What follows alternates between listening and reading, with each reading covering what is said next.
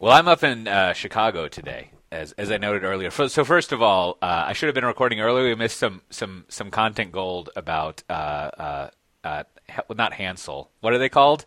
The Umbop people. Hanson. Hanson. The Yes, yes. So yes.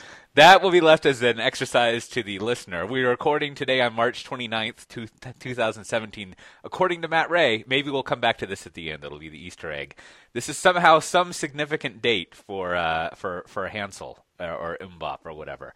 So you got that going on. But here, I'm up here in Chicago. We were visiting with some lovely people for a day, just kind of going over like the whole Pivotal experience.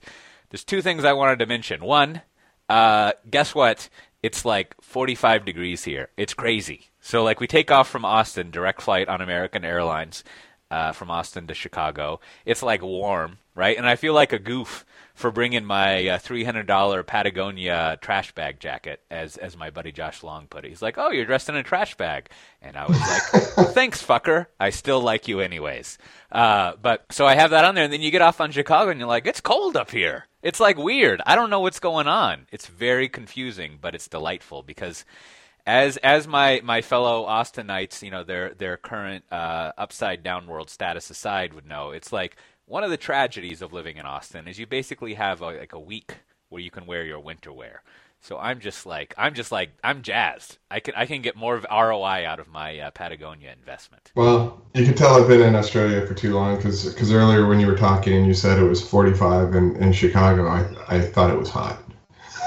Yeah, yeah, you have been on too long. Great. So, speaking of norms, Matt Ray actually noticed, as always, an interesting sort of like amount of buzz here, and that is how did you word it? Like everything's coming up Kubernetes. Or Everything's coming up Kubernetes. first of all, can you two give me a clinic on how I'm supposed to pronounce that word? And I'll try really hard to do it this time. Kubernetes. Kubernetes. Netes or Netes? Kubernetes. Well, yeah, there you go. Good enough. Kubernetes. You know what? If you say it fast, you'll be fine. Kubernetes. All right, I like it. I was doing a webinar with a big friend of the show, Bridget, earlier today, and I think I finally learned a good mnemonic for how to say her last name, which I'll probably get wrong. But I got the first half down because she does this wonderful thing where she's like, as if people she's telling would know this. She's like, it's Crom, like Conan's god.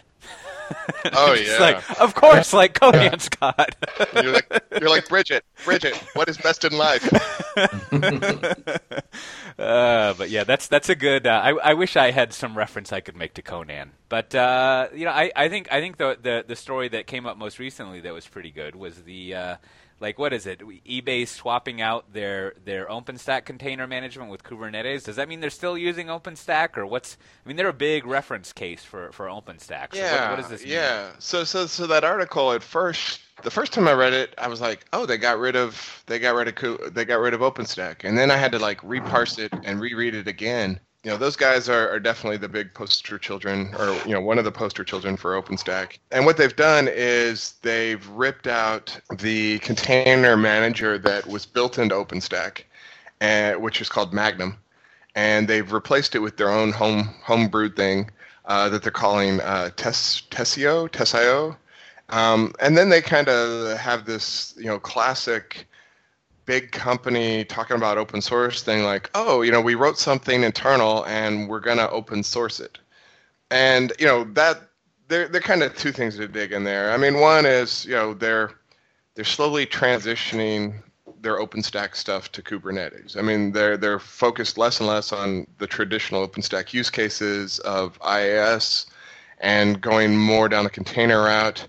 And they're using OpenStack for some of the scaffolding around that. Just like in the Kubernetes ecosystem, there's all sorts of scaffolding coming up. Making sure you have your AD support and all that stuff. But then, then there's the thread of, when some big company something internal and they're like, hey, we're going to open source this. And to me, that's always kind of it's like open source washing. It's like you think that just because you say something's open source and you put it up on GitHub, you're going to have like instant community and patches are just going to start rolling in. And I I applaud anyone who open sources stuff. I talked with a company the other day that said that they just put stuff up on GitHub and leave the license off. So if a customer wants it, they're like, oh yeah, it's open source, it's up on GitHub, but they don't really want a community. The guy said, we're cheap, we won't pay for private repos. But so you get this community, and I think kind of Netflix might have been one of the early people on this trend where it's like, oh yeah, we're open sourcing all this stuff, and by the time open source usually gets, or by the time Netflix usually gets around to open sourcing something, it's mostly done. It's not like they're expecting an external person to come in and change the way they roll this product out, and it might even be approaching end of life by the time it's open sourced. And so I'm a little skeptical about non-software companies open sourcing a big project, just because who's going to support it? How if I wanted to run this Tessio stuff that eBay has, who do I call for support? But do you think, I guess that's kind of the question, right? It's what you said earlier in your statement there, was just what's their intent, right? Because in some ways it's open source is sort of can also just be overloaded, just be like, hey, we wrote this, we're going to put it out there because frankly we think it's easy. Our developers want to put it out there, they want to have access to it. They're not really, there isn't a goal there to build a community. It's more like, we don't see this in-house and we want to go ahead and put it out there. And maybe, a lot of times people want to speak at conferences on developer community, or they just feel good that it's out there, it's accessible, they go to other jobs, they can use it. It's sort of a much different strategy than I'm really trying to grow a community around it. So it's more like a convenience, if you will. It's a good recruiting strategy too. Yeah. So I think there's just a different, I think to me, that's our stated strategy, right? Like we want to show people what we do. We want our developers talking about it. They want to write blogs about it.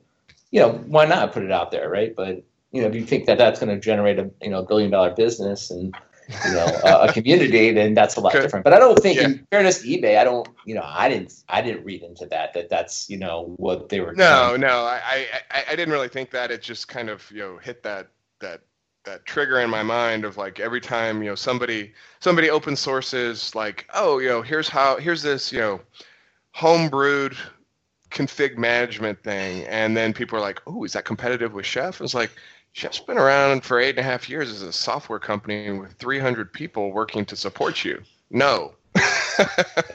Well, there really should be a different word for I'm building an my intent is to build a huge open source community and get lots of people use it too, versus I'm just, I'm throwing my work out here because it's convenient for me and, I like it and it's good for recruiting, and also it's good to show off what I've done, and it's a nice legal way to do it, right? It's just and just, again, maybe open source is so overloaded that it just, hey, here it is, right?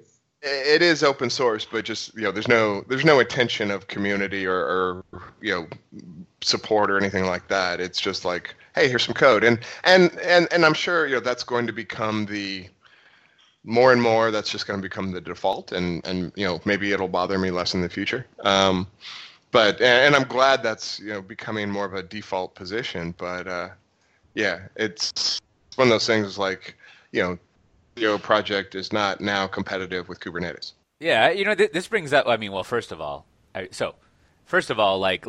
eBay's always a confusing company for me to deal with about how to think like something like this, because I feel like at some point eBay was thought of, well, it's so old that it was never in this cycle, but at some point it would have been thought of in the same way that Amazon was, where it's sort of like a tech company that just happens to actually be a retail-y kind of company. But maybe this is just my perception, but I feel like eBay now is a lot more like people don't think about it as a tech company so much, and they probably still should. I don't really know anything about eBay.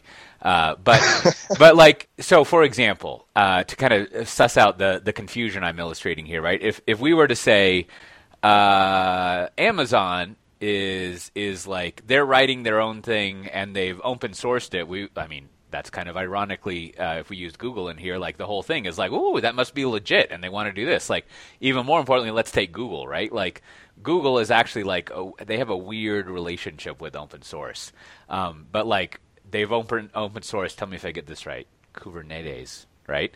And it's sort of like, yeah, they generally want to do that, and they're working on this, and we don't even sort of like question I guess we do, question the efficacy of sort of open sourcing it. And like, I don't really know nowadays where to put eBay on that spectrum. Like Netflix is another example you raised of like, somehow Netflix kind of crossed the border of, what did Mark Fleury used to call it? Open source dumping.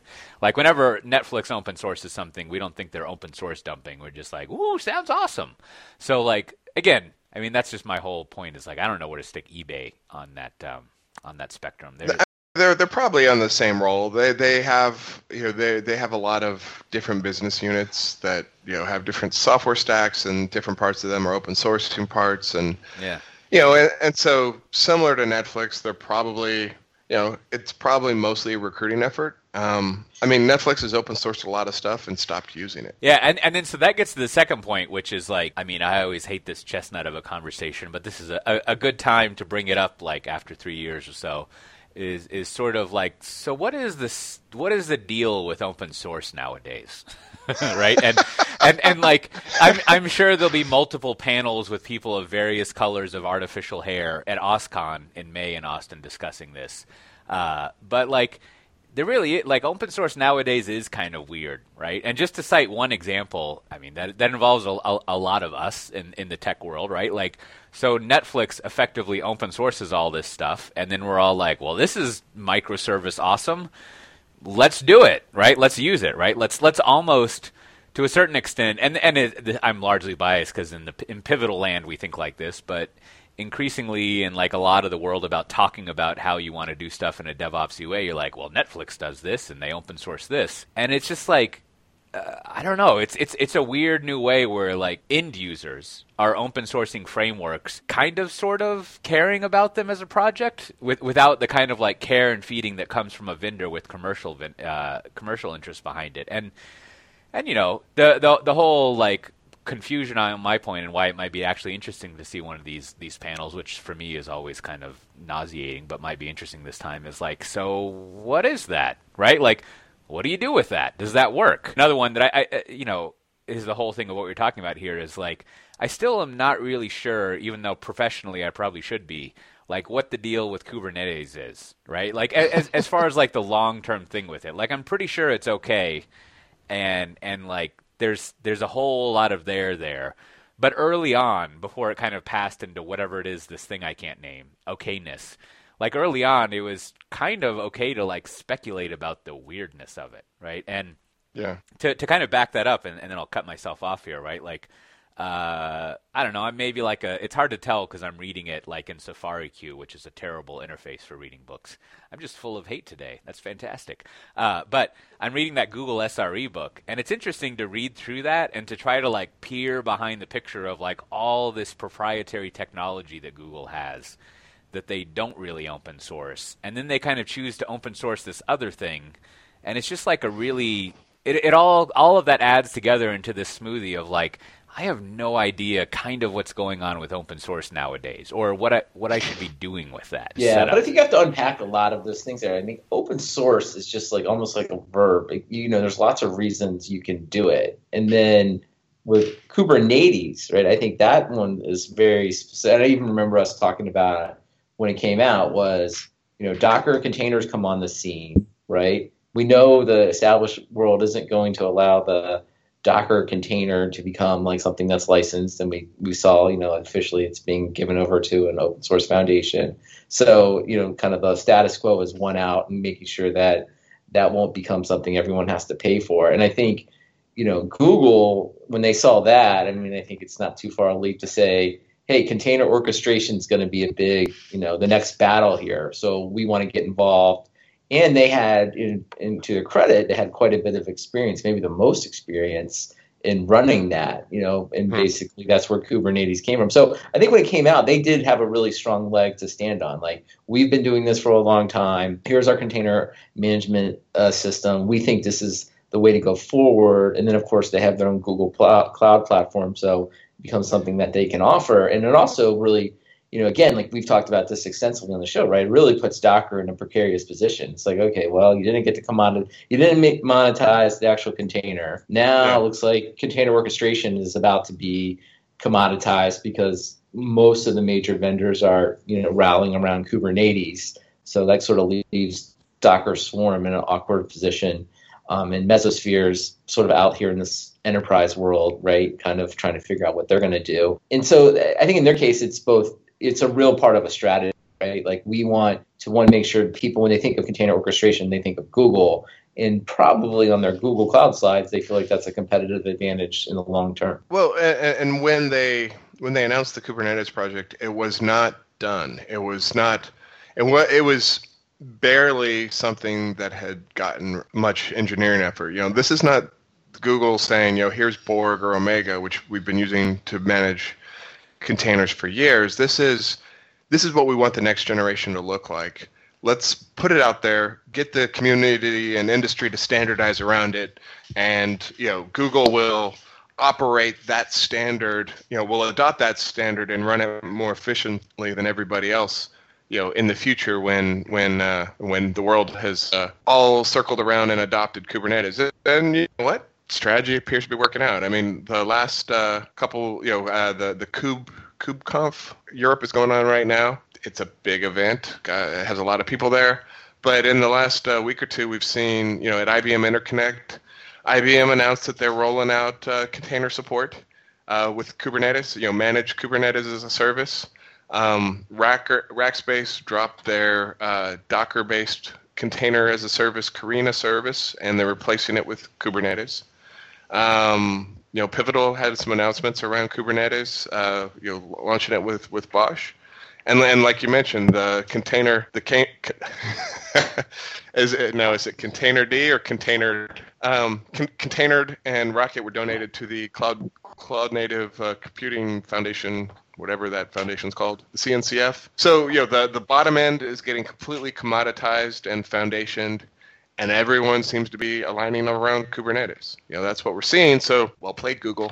Right. And I think we even talked about this in earlier shows, like, the way to make money is the cloud vendors are the ones that are trying to make money, right? It's like, hey, everybody has, Kubernetes or some version of it, so there's going to be other vectors and ways to compete, like, run your workloads here because they're cheaper, because they're better, because they're more private, but it's all going to essentially be using very similar or the same technology. So I guess the real question is going to be, when will Amazon adopt Kubernetes? Because if they want to, because right now ECS is, their Elastic Container Service is mostly Docker based. It uses Docker Compose and it's this weird mixed older version of it, but they haven't adopted Mesosphere as a service, and they haven't adopted Kubernetes as a service. Azure has. Azure offers all three. And Google is clearly in the Kubernetes stack. So if Amazon, if and when they provide Kubernetes, I guess that's game over, because all three of the cloud vendors will be offering it. And I think it's not too far a stretch to say AWS reInvent, right, is November, I think, in the United States. So my guess is no later than that. Like that would be a pretty big, probably one of their big announcements, at that show. Like I said, I'd be really surprised if it didn't happen, just because this seems to go against. Amazon's whole thing is, right, get close to your partners, wait till people kind of figure it out. And then, use price as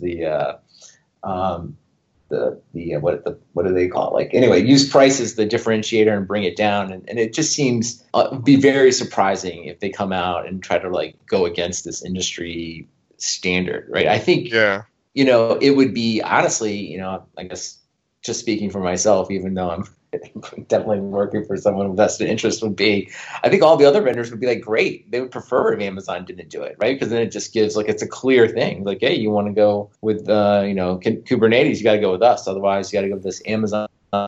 You've changed my mind on something I was going to say, Brandon, which is I feel like Amazon wouldn't adopt Kubernetes. Like, the day that happens, the joke I was going to make would be the day that Walmart and Home Depot run on Amazon, right? Which is sort of I guess Netflix runs on Amazon, but that might be kind of like a historic accident. Target used to. Yeah, exactly. So the joke being that if you compete with the other part of Amazon, you would sure not like to give them money. Like that's kind of a pro tip on business. But then you reminded me. I mean, it's as we're fond of reminding ourselves and everyone. Like at the heart of it, Amazon's core business is I like money. You want to give me money for something? Thank you. Right? And so if there's enough market pull for something like that, then sure, why not? Like it would be totally up for grabs. Now that brings up the second thing. Like if I were to gun to head myself, so to speak, about like answering my own question, like what's the deal with open source? What do you think of this proposal to kind of close out that topic? Like it seems like in the past, the first model of open source was like rainbows and sandals, right? Like it's all good and user controlling and yay, like all that happy stuff. And then there was this one moment, the mid phase was sort of like. I don't know, in the mid-2000s was a combination of like, this is something we can make money off of, we can commercialize it, but also it's a means of production, right? Like it is a good way to produce software and mini eyes and all that kind of stuff. And then this is where the whole like fanciful notion of lock-in versus freedom to leave and all that stuff came in. I feel like to some extent, because of cloud, right, public cloud, open source kind of has been neglected for a while, and it seems like, especially in this Kubernetes instance, am I saying that right? I'm trying to practice here. Whatever. Okay. It seems like it's being used for lack of the W3C and the IETF and the other organizations setting standards. A company with enough clout can basically attempt to and perhaps successfully set a standard, an industry standard with open source, right? And that's kind of what we were just alluding to. You mean like Cloud Foundry? Well, sure. No, that's a good example. Or Docker, or like what we were talking about with Kubernetes, right? Or Red Hat. Yeah. Or like Puppet and Chef are always trying to do, right? And I would argue to a certain extent, like there is a duopoly of like configuration management, and you can almost feel it. At least I can when you talk to yourself. You're like, oh, I should mention those other people that do configuration management, but really, like it is kind of like that's a standard way of doing configuration management. And those were never really accomplished in the same way that HTML or XML was a standard. It's more of just like, here's this code by nature of you running it, and eventually in our alternate universe number 32A, Amazon running it as well. It's like, well, there's the standard. Done. Right? And we don't need no RFC for it. There have been attempts from standards bodies to influence these sorts of things, but when I was the point person on those conversations, I always politely declined to partake in them because I said, we're just a tiny software company that we're releasing frequently, and we don't have time to get caught up in standards bodies work. But really, it was because nobody cares about those standards. The people who care about them are the people pitching the idea that you'll be able to move your middleware banking stack from BMC to Oracle, right? And those sorts of vendors, they wave their hands and say like, oh yeah, totally, there's no lock in here because we're doing standards. Meanwhile, they're backing up the money truck for $20 million a year. And like, if you think you're going to move off of a $20 million a year contract, overnight, that's not happening. I think open source is a way of setting standards. It's a way of keeping everyone kind of on the same page and honest. And I think that's kind of what's going on with the various foundations, is they're trying to have a standard, and they're trying to have their cake and eat it too. They're trying to have a standard but still move quickly. And so it's this middle ground, and we've been asked, hey, would you guys give Chef to the Apache Foundation?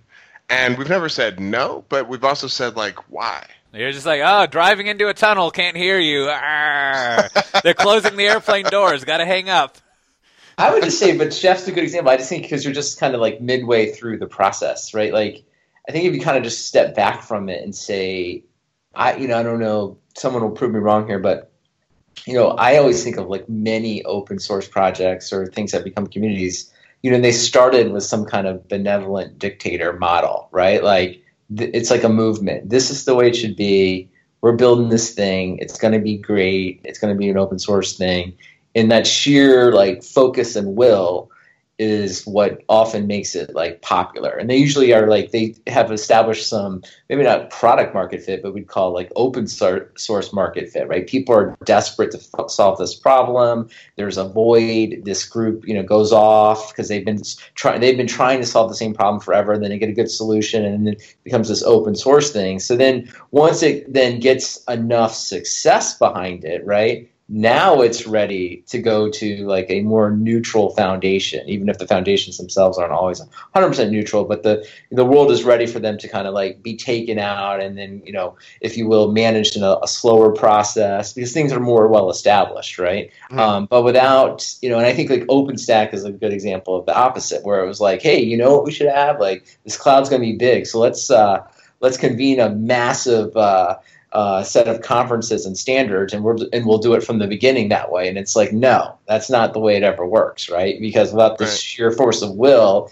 you don't get that success. So that's why things I think eventually become the foundation, and then they just sort of become things that we just take for granted, right? It's like, it's a bedrock of the institution. So maybe down the road for Chef, and I'm like, obviously, there may be a point, right, where it will make more sense, or some config management will become that and go to a foundation, and sort of like we will all move up to other parts of the stack. Well, and that's what happened with Containered and Rocket going to the CNCF. They're like, what, this part's done. We're not going to argue. There's no money here. Let's just make that part a standard and move our fight up the stack. That's good, right? I think it's a good place. It's a good middle ground between standards and open source communities is foundations picking up stuff that is baked. I think this is a good time to insert our mid roll. It's almost successfully actually mid. One day we will meet the KPIs.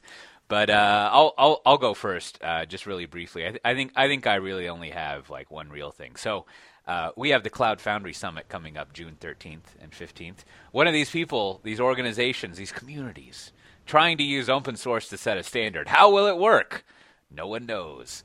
But anyways, it's for the entire community of Cloud Foundry people, and it's really great because there's not only like a bunch of nerds who come and talk about whatever it is nerds talk about, but there are actual end users and even business people, the business, if you want to camel case that, and they come and talk about how they've been successful with it and they think about it. So anyways, it's over there at the lovely Hyatt in Santa Clara next to Levi Stadium. Oh yeah, I love me that convention Hyatt center. Yeah. And, they used to give out toothpaste there back in the post-TSA days, which I always picked up some good. What's the Aquafresh? They had the Aquafresh container, which I think is if I was on the conversations with Tyler, I would say Aquafresh, underrated. I think it's a good toothpaste. But if you want to get 20% off of your registration, you can use the code CFSV17COTE. That's my name. And it's like Cloud Foundry Silicon Valley, the year 17. We'll put a link to it in the show notes, but you should come out and check that out. The other thing that I'll insert in here really briefly is you should never really count your podcast reboot chickens before they hatch. So once we've done 3 of them, I'll say that it's been a success. But for those people who remember my drunken retired days, in a podcast sense, as I often like to say, you can always have one of those, right? Like it's hard to achieve the full life goal of both of those.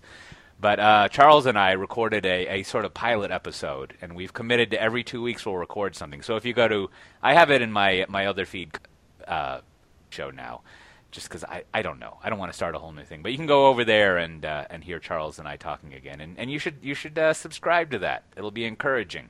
And then hopefully we'll start recording that more. Because I don't do enough podcasts. I clearly need to do more. So what do you got for us, Matt? So the early bird pricing for ChefConf ends March 31st, or midnight Pacific. I don't know, something like that.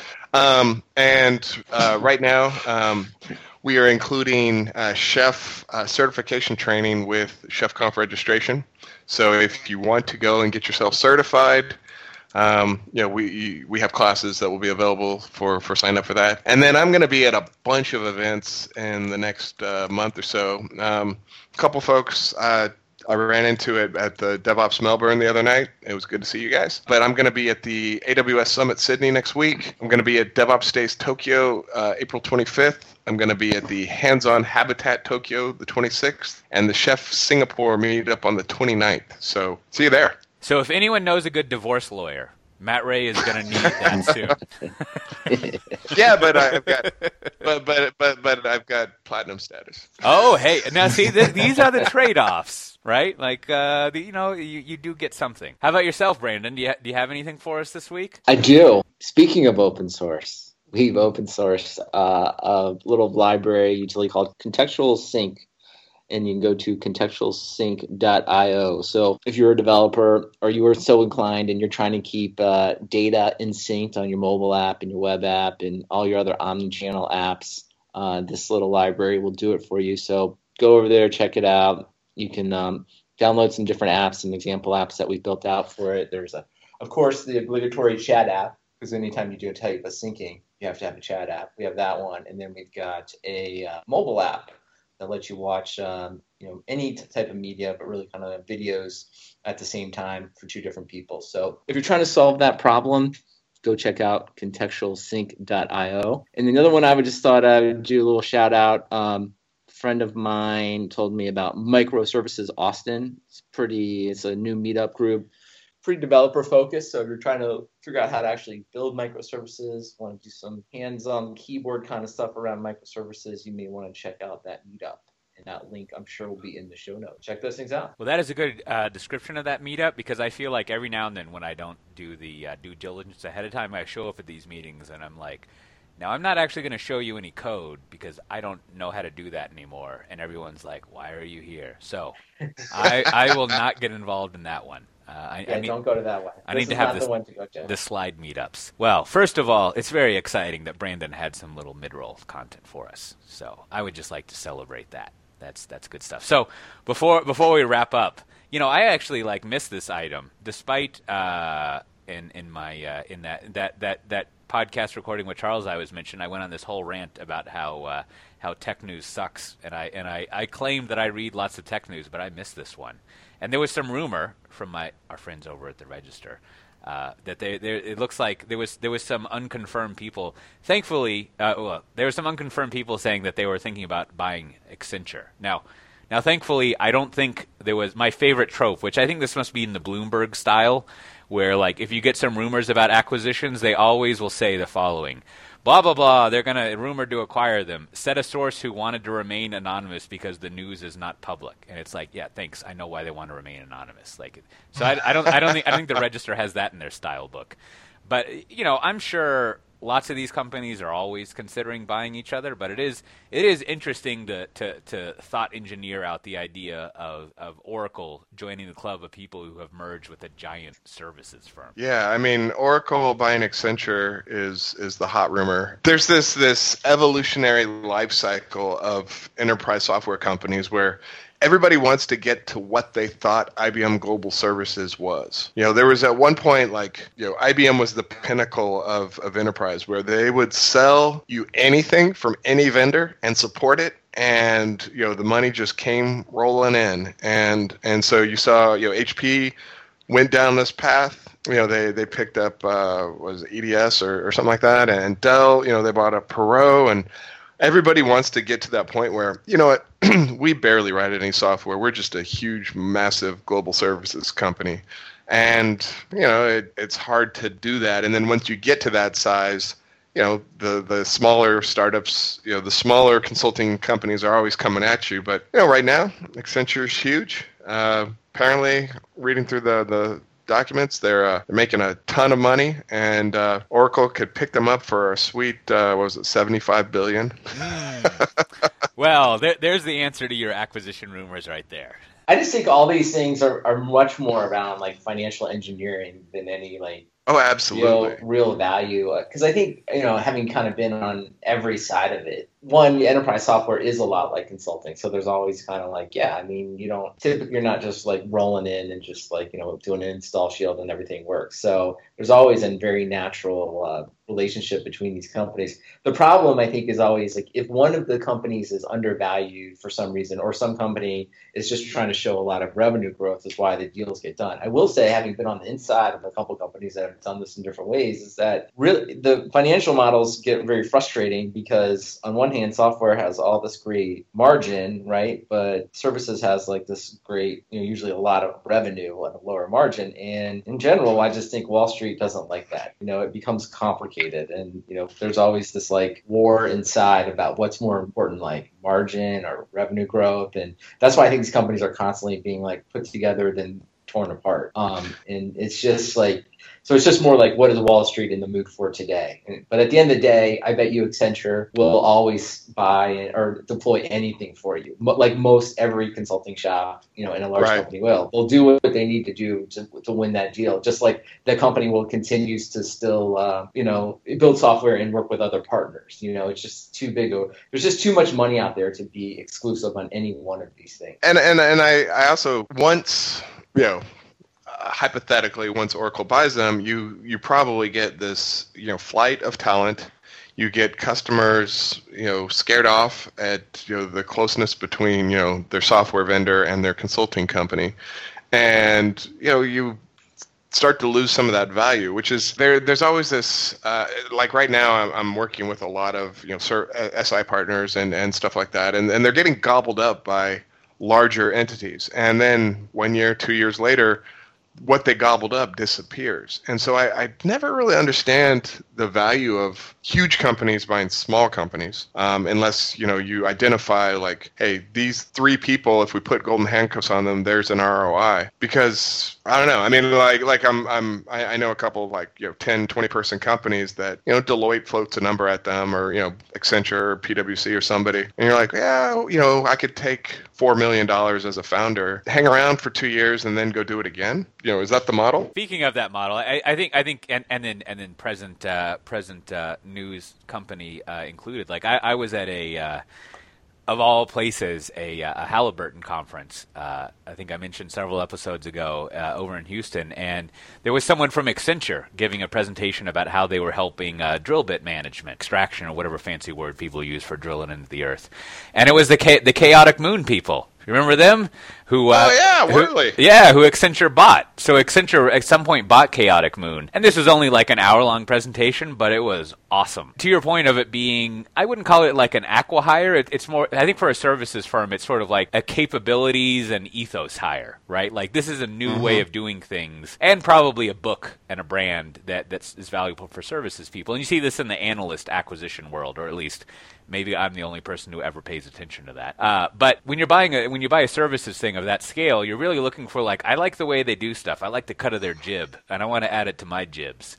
And that really came out in that presentation, where what the Chaotic Moon person was able to demonstrate was literally, we took a video game engine and applied it to monitoring and managing how your drill bit is functioning, right? And that's something with that kind of, let's assume it's all legit and like actually long-term cool.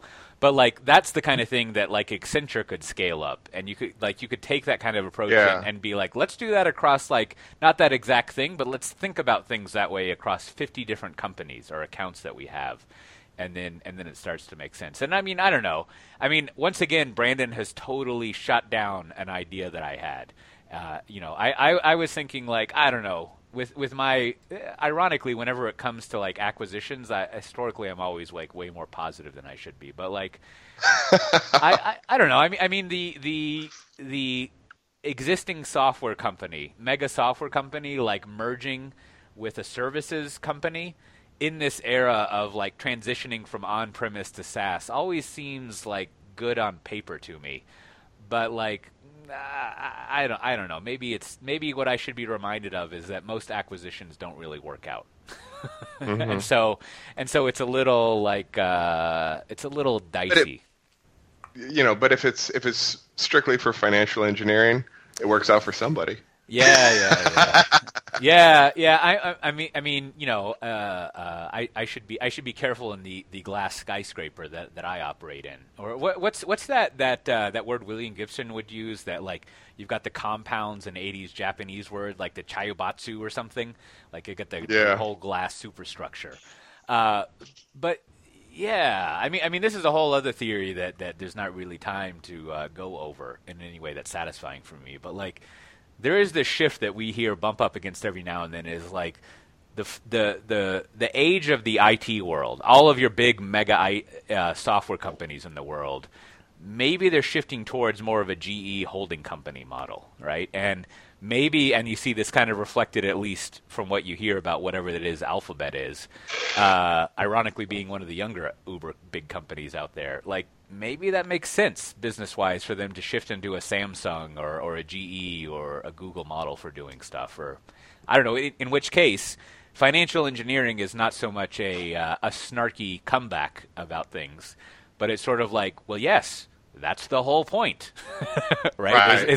Is like this is where the word synergies is actually a legit thing. That when you combine together, I don't know what Oracle's market cap is, but when you combine together two $70 billion organizations, like there's some snarky line about, you know, if you've got two rich drunks together, then you got two drunks or whatever. But like, if you have two marginally functional $100 billion companies, then maybe you can extract out like a 5% gain from that, and then that turns out to be a shit ton of money that's valuable. So I don't know. Who knows? As with all these rumors, maybe it'll never happen. But historically, it's always been interesting. But then it's also notable that, as we were alluding to, most of those people that you mentioned have been like shedding this model and moving to something new. So I don't know if that's because that's the cycle that you have on this, and every 10 or 15 years you would shed whatever services thing you have, or if universally that means that it's just a bad idea for a I don't know if they're shedding that model as much as like evolving it, or, you know, it's a constant churn well, you know, we did this for a while, and, you know, now it turns out that, you know, mainframe consulting isn't as cost efficient as it used to be, so we'll spin that out, or we'll lay those people off and get out of that market. Totally, yeah. I mean that's what I would think of as shedding, right? Like, didn't like you know, Dell sold off Perot after I was there, so I don't know anything about that. And then like, didn't HP? I think HP still has. I mean, HP is HP. Who knows? That's but HP didn't HP just buy up CSC? Oh, did they? Yeah, I mean, but so the breakup of HP, if that's accurate, like, I still get confused because I think they own 51% of Micro Focus. So did they really break up or acquire Micro Focus? But whatever. The division of HP Consumer and then HPE is something, and then there's also like spinning off things, maybe, but not really, into Micro Focus, and so like all of it. That maybe that's not shedding, to your point, Matt Ray. It's evolving, like some sort of Lovecraftian thing that like molts but is yet a mammal. Like I don't know. And back when we were at, you know, the lower levels in a company that is, you know, aspiring to be like that, you know, we as just the developers, we were like, you know, what's up with the culture of layoffs here? And, you know, the culture of layoffs is really just, well, that's how evolution works.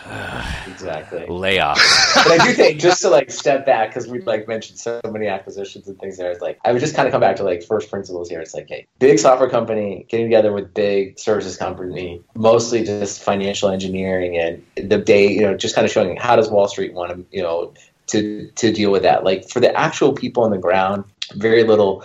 I mean, talking about customers, very little changes. Like, the software is still going to be there, the people are still going to be there, everyone's going to still work together. They're just too big, right? It's just too big to make major changes to that business model. So, you know, the industry kind of just rolls forward, in my opinion.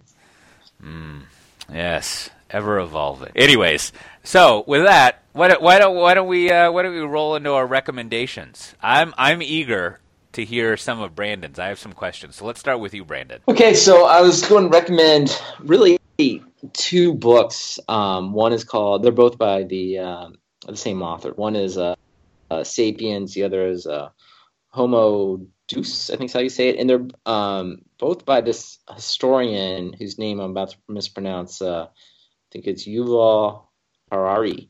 And I always often think to myself that, like, I wish there was more strategic thinking going on, and I don't know, just everywhere in my life, right? And this person, his background is he's a historian, I think, based out of Israel originally, but he basically walks back to the beginning of Homo sapiens. Like, how did Homo sapiens come to become the dominant mammal on Earth, and why that is the case. And so he starts like very much prehistoric times and walks you through that history, kind of all the way up to present day. And it's sort of just, in my opinion, just sort of mind blowing, the level of thinking he's brought to like what has enabled Homo sapiens to become, so if you will, successful or the dominant mammal on Earth, and what that might lead to. So his first book is Sapiens, which kind of takes you through all of that and how human beings got to be where we are. And it touches on everything from politics to religion to just, it'll make you question just about everything you've thought you knew. And then the second book goes on to kind of give you a glimpse into where you think the future is going, and artificial intelligence and things like that. And he has some very interesting ideas. So it's a lot of books to read, and you're like, don't really want to read that or to listen to those. I got his name or information actually from an Ezra Klein interview. So there'll be a link here to the podcast where you can listen to like an hour-long interview with him where he kind of outlines a lot of his thinking. So it kind of gives you, if you will, the Cliff Notes version of that. But then if you're interested in actually hearing, his full opinions, I'd recommend both books. And like I said, I don't know, just given the current climate of the world and everything, it'll give you a very good perspective on like just history and maybe like where humankind fits into all of that. So really good books. Hopefully something you guys will enjoy. And the final thing I'll just say is the other book that I thought of here was actually your book, Cote. It's the American Gods book, right? So American Gods, which is the novel about what the protagonist is sort of, there's the old gods and the new gods, and that has similar themes, or his thinking is very similar, I think, to some of the themes that are touched on in that book, and in a totally different way. That book, obviously is a work of fiction and a novel, and has its good and bad. This is more like an historian's take on different gods that maybe exist and why they exist, and what purposes they actually play. So good stuff. So check all those things out. Well, I have three quick comments, not to prolong this, but so one. I'm kind of glad to hear you recommend that, because I've been hearing that like all the technology luminaries are recommending this book, which makes me immediately not want to read it. Right? I feel like it might be dangerous or something, but like it's good to get from a trusted source that it's a good thing to check into and read. So that's good. Second, if you're really into like future stuff, go back a few episodes and just listen to my my on and off reviews of Diaspora. I think that'll be good for you. And any peering into the future, just they're strange worm creatures that we're not sure. They're carpets. They're basically rugs on another world, and we have to figure out several ways of communicating with them. And how did you feel about Gravity or Interstellar? Oh yeah, that movie was fine. I got no beef with that. I also really like Suicide Squad, so I must have terrible taste in movies. Me too. Yeah. But so the third thing, what I really wanted to ask. So I started reading this book, Sapiens, because in an offhanded way, this one of the people I work with, James Water, kind of recommended it. So I started reading it. And I was reading it, and I was thinking, like, this sounds like a great book that I should read to my son, my 7-year-old, because at the very beginning, it sort of just lays out, like, everything. And what's interesting is he's in a very conversational way explains what genus means and species and all this stuff. And so my question to you, Brandon, I read, like, 5 pages. Like, do you think this would be a good book to read to a 7-year-old, or does it A, get overly complicated, or just suddenly go into like caveman fucking? It's probably not a 7-year-old. Maybe I would say maybe like a 10-year-old, right? It's I think we share some similar beliefs, so I think you won't have a problem. Kind of let it, because the book certainly puts. I would say in like if you ever read like The Selfish Gene and some of the stuff by the atheist guys, right? They're kind of dicks, right? Even if they have some good points, they're just like dicks. I mean, they just make I think everyone hates them, right? Whereas this book isn't necessarily putting like an agenda around like anything. It's more like just explaining like, hey, like, for example, like evolution, and then there's this ability, like one of the central themes of the book is he talks about is like, human beings were able to evolve to a point that we came up with abstract thinking and the ability to tell narratives. And that is one of the most powerful things that we possess as a species, right? And allows us to cooperate and do lots of different things. So I actually think that is the kind of stuff that we'll see in a few years, that I think younger people would actually benefit from kind of understanding. Like, where did this come from? Like, why did the Romans come up with gods? Why? Because I think if I remember my life, like high school is when you kind of start to study different literature and gods and stuff like that. But it's sort of like, why does all of this exist? What were they trying to solve, right? And then if you start to go back and say, hey, we're the same species, right? Like we may look back and make fun of the Romans because of their beliefs around like gods on Mount Olympus, but we can actually. Then he kind of just says, well, let's look at our stuff today and like what maybe looks. Why do we believe the things we are? And then this is back to like your point about American gods, right? That I think that book is doing a lot of the same things, right? It's sort of like saying these old gods are dying, but there's some new gods. And so I think, to me as a parent, I would like to expose my child to this going forward. I don't know if I'd make it 7, maybe a little too much. The other day I was thinking, I bought the audio version of Norse Mythology also by Gaiman, and I thought maybe I'd have Cormac listen to that. Ironically, in a slightly different bent, but like, yeah, I don't know. I'll have to read more of it, because the other day, kind of like when we had those 2 episodes where you asked me to talk about myself, like the other day Cormac asked me, he said, Daddy, why don't you believe in God? And I realized I've been waiting my whole life for someone to ask me that. So like, and now he's got to like deal with me so we can have that conversation ongoing. So that might be fun. But we're like way, way off topic, and I'm sure we're like way too long now, but like my son is like I think Cormac's just a year older. So my son just asks me all the time about some of this stuff. But like, one thing I've just learned as a parent, Matt Ray, you can chime in, you have the older children, is like, you can just tell young kids, like, you can just be very direct with them. They don't like get, at least my son doesn't get mad or anything. He's like, he asks me stuff like we believe, we don't believe, or it's different friends of religion. You just tell him, don't believe this, believe this. And he's like, okay. Like, he's just, you know what I mean? He doesn't like get up. He's not like, you're like, well, what's going to happen if he discovers death? He's like, he tells me all the time, he's like, Dad, stuff dies. Did you know that? I'm like, I am familiar. And he's just like, he's fine. He's very, he's just taking it in. Just needs to understand what's going on. So I've become less afraid. Now I just tell him, like, this is what I believe, this is what other people believe. He's just processing it all. Yeah. What I believe is you should not play Minecraft all the fucking time. He will not accept that. But well, I'll be really quick. The only recommendation I have, I had an anti-recommendation, but I'll skip over it. Is I've started reading the Google SRE book, and I think it's entertaining. It's kind of worth reading. I skimmed it really at first, and I thought like, this book is just like a manual that sneaked out of the door, and but I think it has you have to read it with kind of like a reverse engineering mindset. But it's a helpful book to read, and then also my buddy Andrew Schaefer, also boss. We had a discussion about it a little bit on a Pivotal Conversations podcast. If you want to stick it in your ear instead of your eyeballs, but it's worth looking into. How about yourself, Matt Ray? My recommendations are things you stick in your ears. One of them is a nice retro recommendation, something that Brandon brought up in episode 66. I finally got around to listening.